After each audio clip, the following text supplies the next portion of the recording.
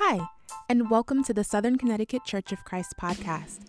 We've provided a collection of sermons, our midweek lessons, music, and many more tools to help you grow in your walk with God.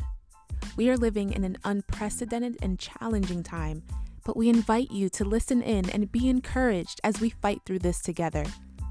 Be sure to subscribe and feel free to share this podcast with your friends and loved ones. Thanks for listening.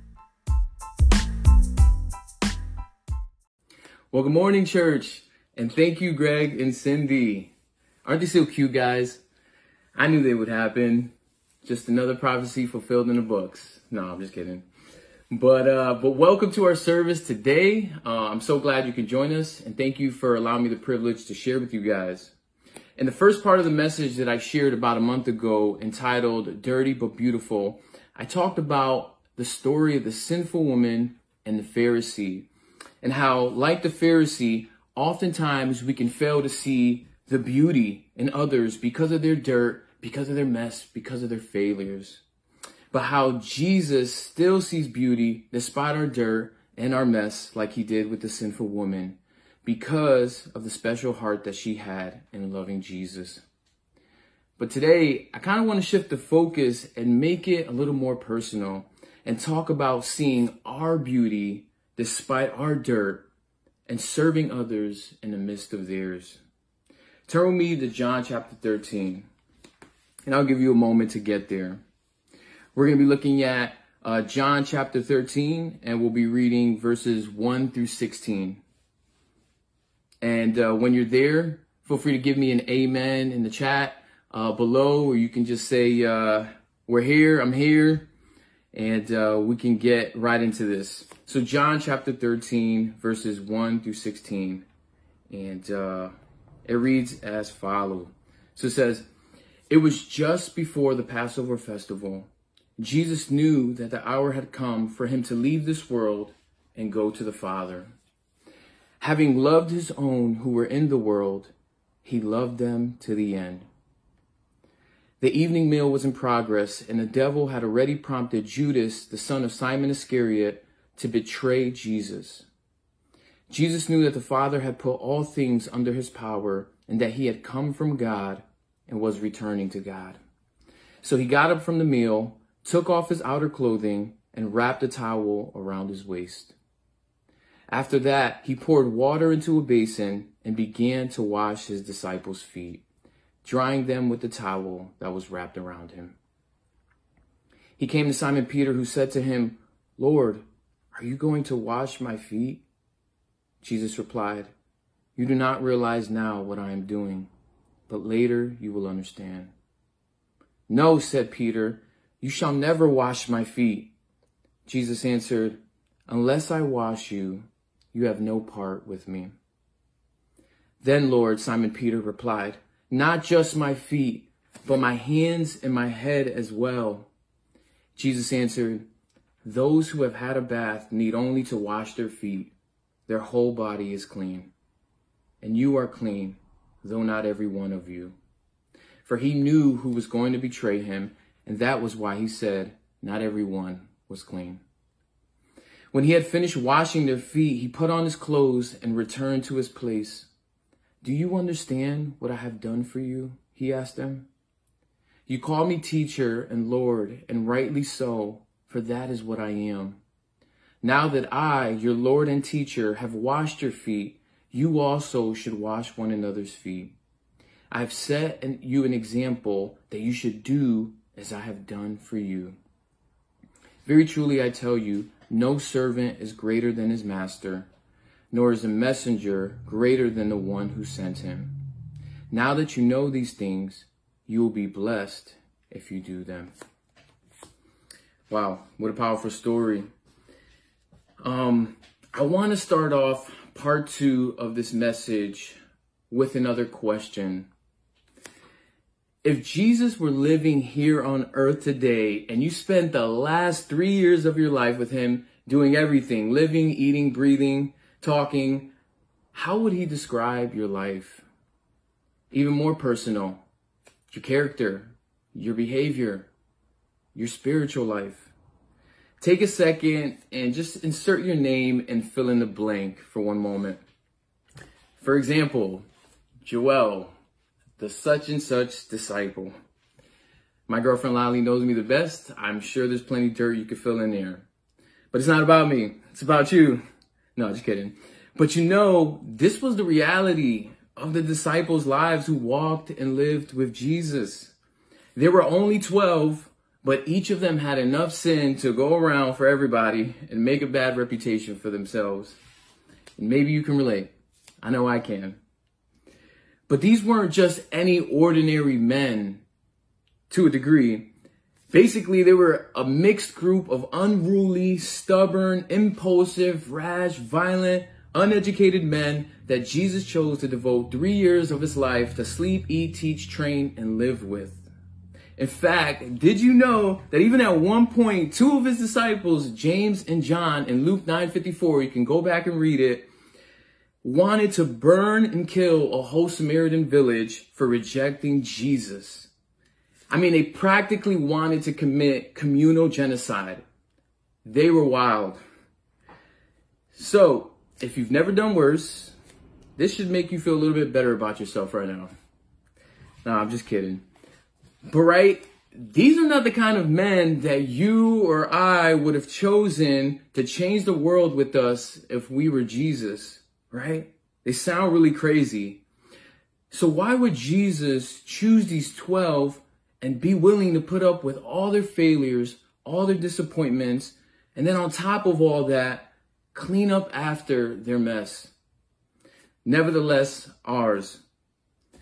And I think it's because Jesus saw a beauty in them, which leads me to my first point.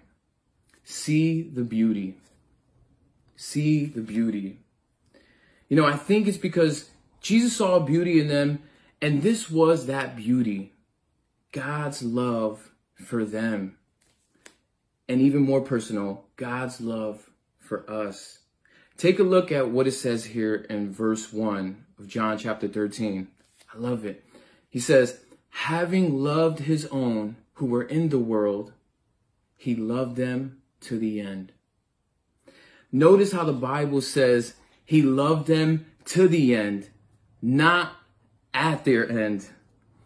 Anyone grateful that Jesus doesn't just love us at the end, right? When we're at the end of our patience, when we're at the end of our love, when we're at the end of our forgiveness, and we finally come to our senses and we're ready to fix our relationship with God and with other people. But no, instead, he loves you at your worst and at your best. He loves you in your highs and in your lows, at the beginning, in the middle, and in the end. To the end. Why? Again, because he sees a beauty in you worth dying for that's external to all the mistakes we've ever made. It's a love that could truly only come from someone divine, not human. And people spend their time searching for it all throughout their lives, and they've yet come to finding someone who can love them in the very same exact way until they find God.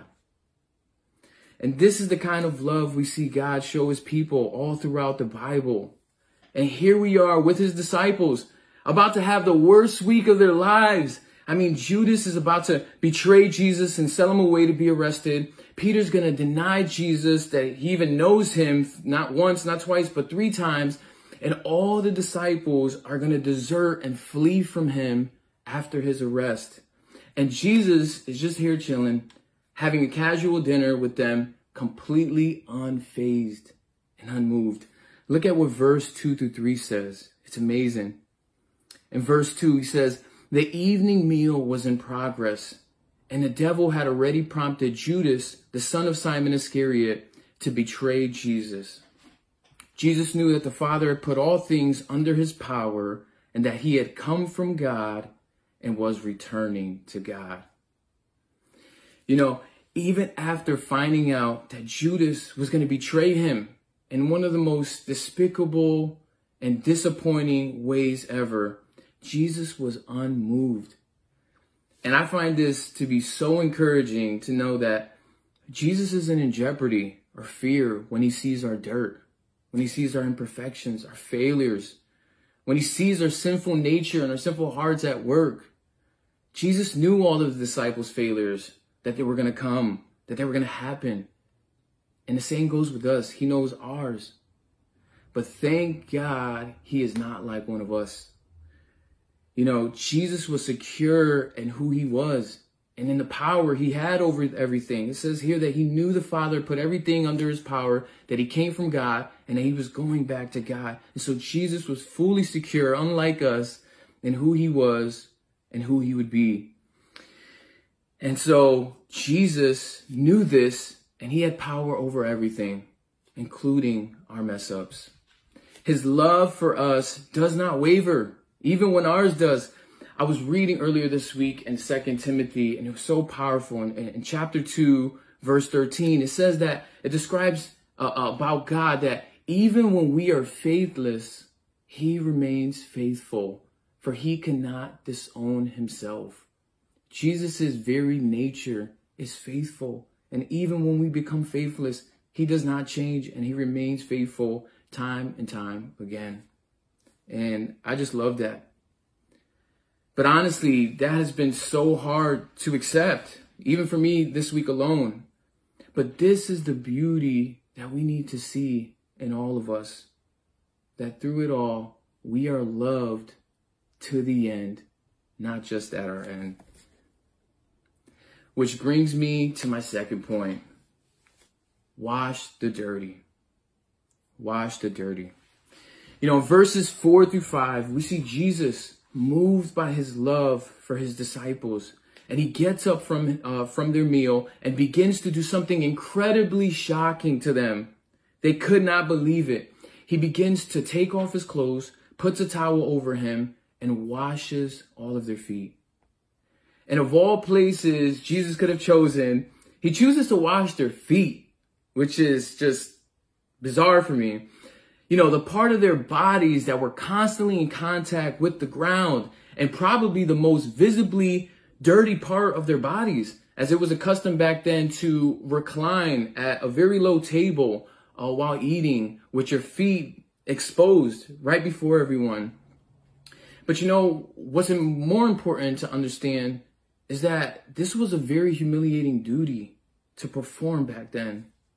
It was a servant's job to wash the feet of all the guests.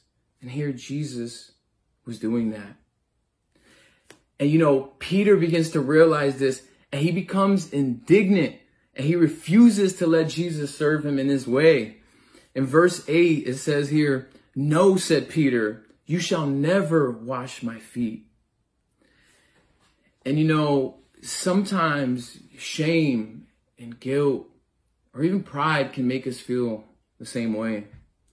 Like we feel just too unworthy to be washed clean of our own dirt and our own failures by such a holy God. And I know for me, this week has definitely been one of those weeks. And then we're reminded of Jesus' response to Peter. Look what he says here further in that verse. "Unless I wash you, you have no part with me."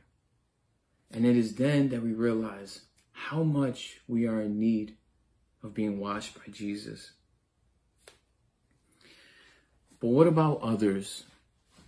Maybe it's not yourself you have trouble allowing Jesus to wash over with love and mercy when you blow it, right? We all love Jesus' grace when we're really struggling and we're deep in sin. But what about others? Can we wash others with the same love and mercy that was given to us?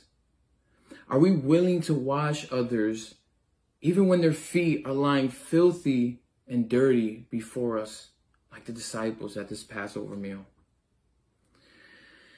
You know, in the book, The Master Plan of Evangelism, Robert Coleman describes the challenge Jesus' disciples faced when called to radically love others now as his new followers. And I'm going to share this quote with you guys. It's so powerful. He says, "Perfection of love was now the only standard of conduct. And this love was to manifest itself in obedience to Christ, expressed in devotion to those whom Jesus died to save." There was a cross in it, the willing denial of self for others. This was strong teaching, and not many of them could take it. They liked to be numbered among his followers when he filled their stomachs with bread and fish. But when Jesus started talking about the true spiritual quality of the kingdom and the sacrifice necessary in achieving it, many of his disciples went back and walked no more with him. And this was honestly convicting to hear because, life can be dirty and the people in them and challenging.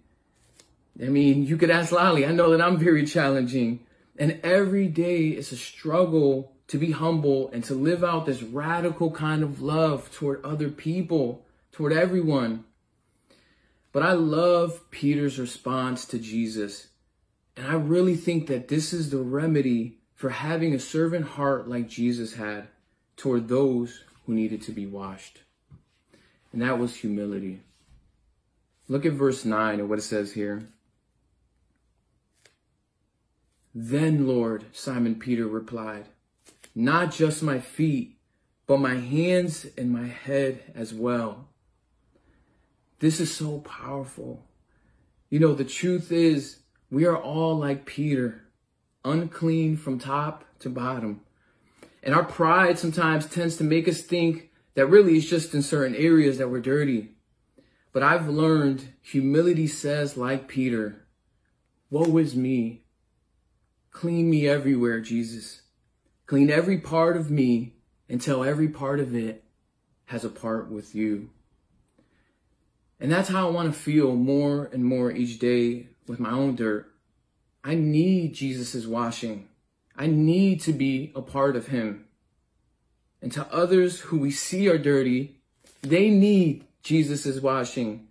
I need to wash over them because they too have a beauty, and even more with their sins washed away.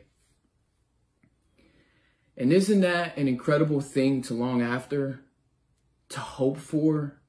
That in the same way, if God can change these impulsive, violent, rash, broken men, he could most certainly change them too. Think about who's that person right now for you in your mind. But do we believe it? I know it's hard because this takes incredible faith to do something so humbling and so vulnerable as to bend down and to remove one's clothes and to be like a servant in front of them and wash the filthiest parts of a person's body. And I say this metaphorically. I say this even spiritually. But our Lord and our Master took off his clothes and he humbled himself to a servant and he bent down to wash their feet. And little did they know, the next time that they would see Jesus again like this would be him on the cross, stripped of his clothes, washing them in his blood for their sin and for ours. As I close, I want to encourage us to reflect today. In seeing your beauty, are you too caught up on your failures that you've allowed them to defeat you? You've given up on your faith? Washing their dirt, other people's dirt, are you withholding forgiveness from someone you love? Is there a spirit of criticism that's keeping you from washing other people's feet? Or is maybe there even hurt or bitterness that's hardening your heart today?